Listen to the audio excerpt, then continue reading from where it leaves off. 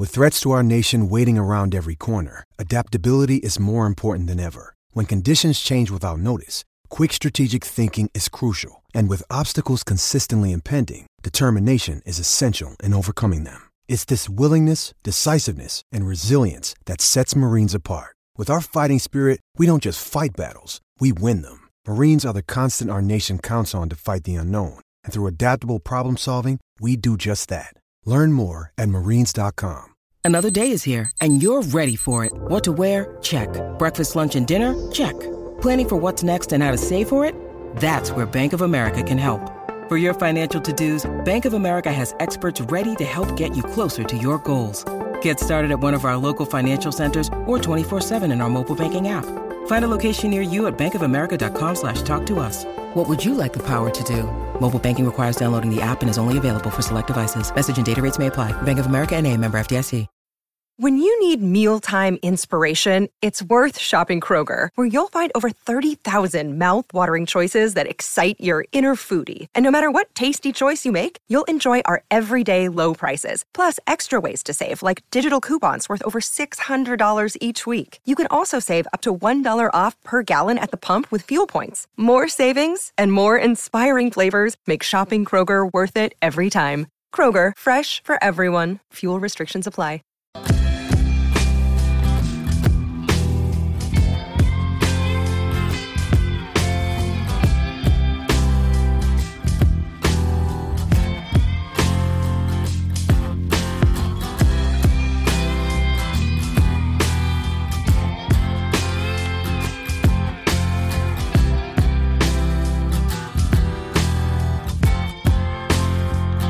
Well, at least we didn't win rather handedly in the first game of the series. Quite the opposite, actually. We got blown out. Welcome to your Mornin Buc of Joe for Tuesday, May 30th, 2023 on the Fan First Sports Network. I'm Jake Slobodnik here, waking up with you. Hopefully you had a wonderful Memorial Day. I know I was able to get out, enjoy a nice cookout with some friends, almost like a part two, because we had our main cookout on Sunday, but then we reconvened on Monday pretty much to put a lid on it. You know, we all had some fun, played some cornhole, played some badminton too, almost tore my ACL doing that, but either way, we had a great Memorial Day. Hope you did too. Pirates, not so great. 14-4, losing in the series opener to the San Francisco Giants at Oracle Park. It was just an awful game from the start. After a scoreless first by both teams, the Giants jumped all over Rich Hill in the second, scoring 5 runs in the inning. Patrick Bailey doubled in 2 runs. Brandon Crawford doubled in another. Austin Slater homered to drive in 2 more. That's where the 5 spot came from. Pirates, they did get 1 back in the third. Yippee. Austin Hedges grounded out. He traded out for run as Josh Palacios, who led off with a triple, was able to score on the ground out. Giants, though, got that run right back in the bottom of the fourth thanks to a J.D. Davis single. Jack Sawinski, he had 2 homers in the game, but they came in garbage time. His 10th came in the 7th inning to bring it to 6-2. Rodolfo Castro then grounded out, which scored another, brought the deficit within 3. But Mitch Haniger, he doubled in another run, 7-3. In the bottom of the 7th, Casey Schmidt followed with a single, 9-3. Patrick Bailey, a 2-run shot to make it 11-3. And Austin Slater doubled in 1 to make it 13-3. And then to cap off the Giants scoring, it just seems like one of those Billy Mays commercials. But wait, there's more. Mitch Haniger doubled in another run, the final run of the game for San Francisco, 14-3 at that point. And then as if things couldn't get any funnier enough, Jack Sawinski off a position player homered his 11th time this season to bring the deficit to 10, 14-4, the final score. Sawinski's second homer coming in the 9th. He did make history. He joined Barry Bonds, being the only 2 players to smack a ball into McCovey Cove twice in one game. Very good company to be in with, but if only it came in better circumstances. Big game for Tucupita Marcano. He went 3 for 4 with a double. And actually, I think he had 2 doubles. Yeah, he had 2 doubles in the game. I don't know why I thought he had a double and a triple. That would be Josh Palacios. He finished 2 for 4 with a double and a triple. Not a bad game for him. He's actually hitting .304 on the season with a .795 OPS. That surprised me a little bit. I'm sure it's not sustainable, but if we're looking at the positives, trying to scrape any silver linings out of that game, that is at least one of them. And Sawinski, obviously 2 for 4 with a pair of homers. Came in garbage time, though. Doesn't really matter. Cody Bolton got lit up, 8 earned runs in just 1/3 of an inning, allowed 6 hits, 2 walks, didn't strike out anybody, allowed a homer. Rich Hill suffered the loss, went 6 innings surprisingly, 94 pitches, struck out 3, allowed a homer, a walk, 6 earned runs, and 9 hits. Rob Zastryzny didn't allow an earned run, did pitch 2/3 of an inning. Chris Owings, how about him? He only had 1 good spot this season. That was on the mound yesterday. Position player pitching, he only allowed 2 hits, but surprisingly enough, didn't allow an earned run. Actually, one of the best pitching lines for the Pirates yesterday. Not saying too much at this point in the time. Can you tell the sarcasm in my voice a little bit? But yeah, at least a good outing from him, I guess? Question mark? Not entirely sure. Good thing from the game, Pirates only struck out 3 times. I guess that's a silver lining in of itself. Kutch had 2 of those. Connor Joe had the other. So aside from those 2, we had some pretty good plate appearances by some people. No walks, though. That's the thing that really kills me. We went up against Anthony DeSclafani, who is no slouch. Don't get me wrong. He's not a terrible pitcher, and he's not really a bad pitcher, but he's not a great pitcher either. We could have done something against him, but we really didn't. It was just an all-around bad game. Are we finally starting to see that Rich Hill can be a problem for the Pirates on the field? On the field, that is where I think he's a problem. Off the field in the locker room, he's great. Great asset to have. Great mentor for the younger pitchers. We've seen that throughout the course of the year. But I think now his on-field product is starting to become a problem. A lot of people thought Hill would probably do better than Vince Velasquez.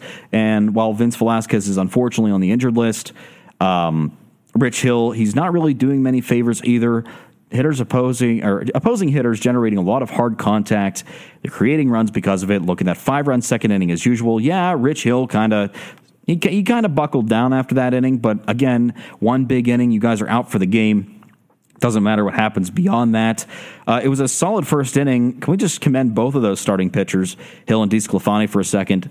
It was anywhere from 11 to 14 total pitches in that first inning. Now, obviously, DeSclafani's a little bit skewed because of some poor base running, yet again, by the Pirates in the first.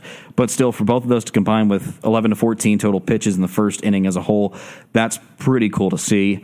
But yeah, I do want to pose that question. Is Rich Hill's ability on the field starting to become a problem for anybody else?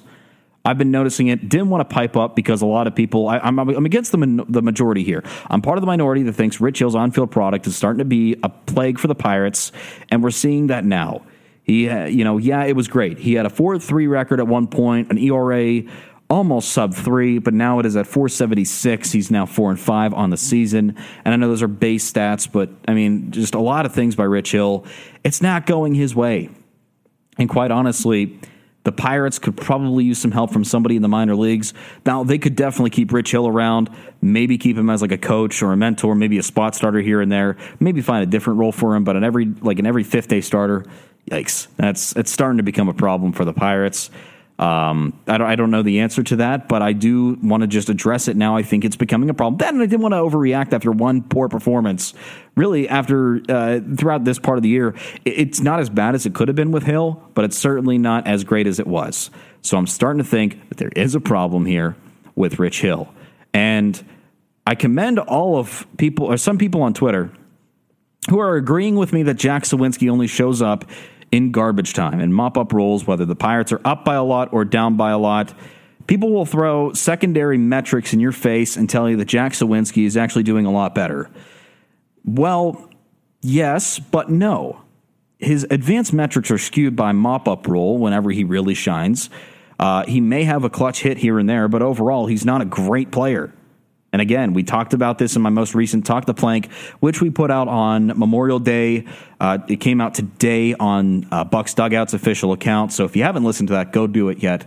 I tried being peaceful with Jack Sawinski, but now it's really starting to come to light because you look at the back. Like if you're a box score watcher, you see that Sawinski had 2 homers yesterday, and you think, oh, he did great. Well, no, because those homers came in garbage time against a position player. How many times are we going to see that throughout the year and people still clamor on that he's a really good outfielder? He's not, okay? He is serviceable. He can be in there when you need him to be, but he's also not good. And I wouldn't have him be my first choice as an outfielder if I needed a third guy. But I digress. I'm kind of talking to a brick wall here because there's still going to be supporters for him. There's still going to be people that think Jack Sawinski belongs to have deserves to have an everyday shot on a starting roster, and it's unreal. And I wanted to bring that up again. I want to keep hammering it home because it's becoming a problem. We're now under 500 as the Pirates and Pirates fans because we have to sink in the ship along with them. And now that we're under 500, we can start talking about this sort of thing. I saw an article today or a tweet about now that we're under 500 officially in the month or in the year 2023, who are some trade candidates? I know I'm being cynical with the Pirates, but come on. We're really starting to talk about trade pieces. First of all, I don't think we have anybody aside from Kutch, and Kutch already made it known that he's coming back to Pittsburgh in 2024 and wants to keep playing here. So he's off the table. Connor Joe has regressed, and I don't think they would have traded him anyway. Carlos Santana, they might have used it as a trade chip. He's not really doing too much. Rich Hill was never going to be a trade chip, and if he was, that's shocking to me. Vince Velasquez was our only hope, and he's still hurt. Unless we trade somebody else that's in the starting roster. But who? We won't trade Sawinski. We aren't going to trade, clearly, Brian Reynolds or Brian Hayes. We're not going to trade like Rodolfo Castro or something like that. We're certainly not going to trade Austin Hedges because nobody's going to want him. So who would we trade? Nobody. At least for that matter. Unless we trade one of our pitchers, which is not going to help because our pitching is in dire need. So those are just a couple of shower thoughts I have after this series. I mean, I really can't talk too much because I already aired my grievances. I already held like a Pirates Festivus on the most recent Talk the Plank, which again you can listen to on Spotify, Apple Podcasts, or on bucksdugout.com, which comes out later this morning. You can listen to more about my thoughts. It unfortunately, it was recorded before yesterday's series opener, but it still holds true. Pirates now under 500. They look to get back to 500 tonight. Doubtful that they will, but Johan Oviedo will oppose John Brebbia. I don't know what to think. It's a late game, 9:45. I'm going to tell you right now, as a fan, as a Pirates supporter, if you have a job that requires you to get up rather early in the morning. Now, for me, I'm working in the early shift this week, 4 a.m. to 12:30.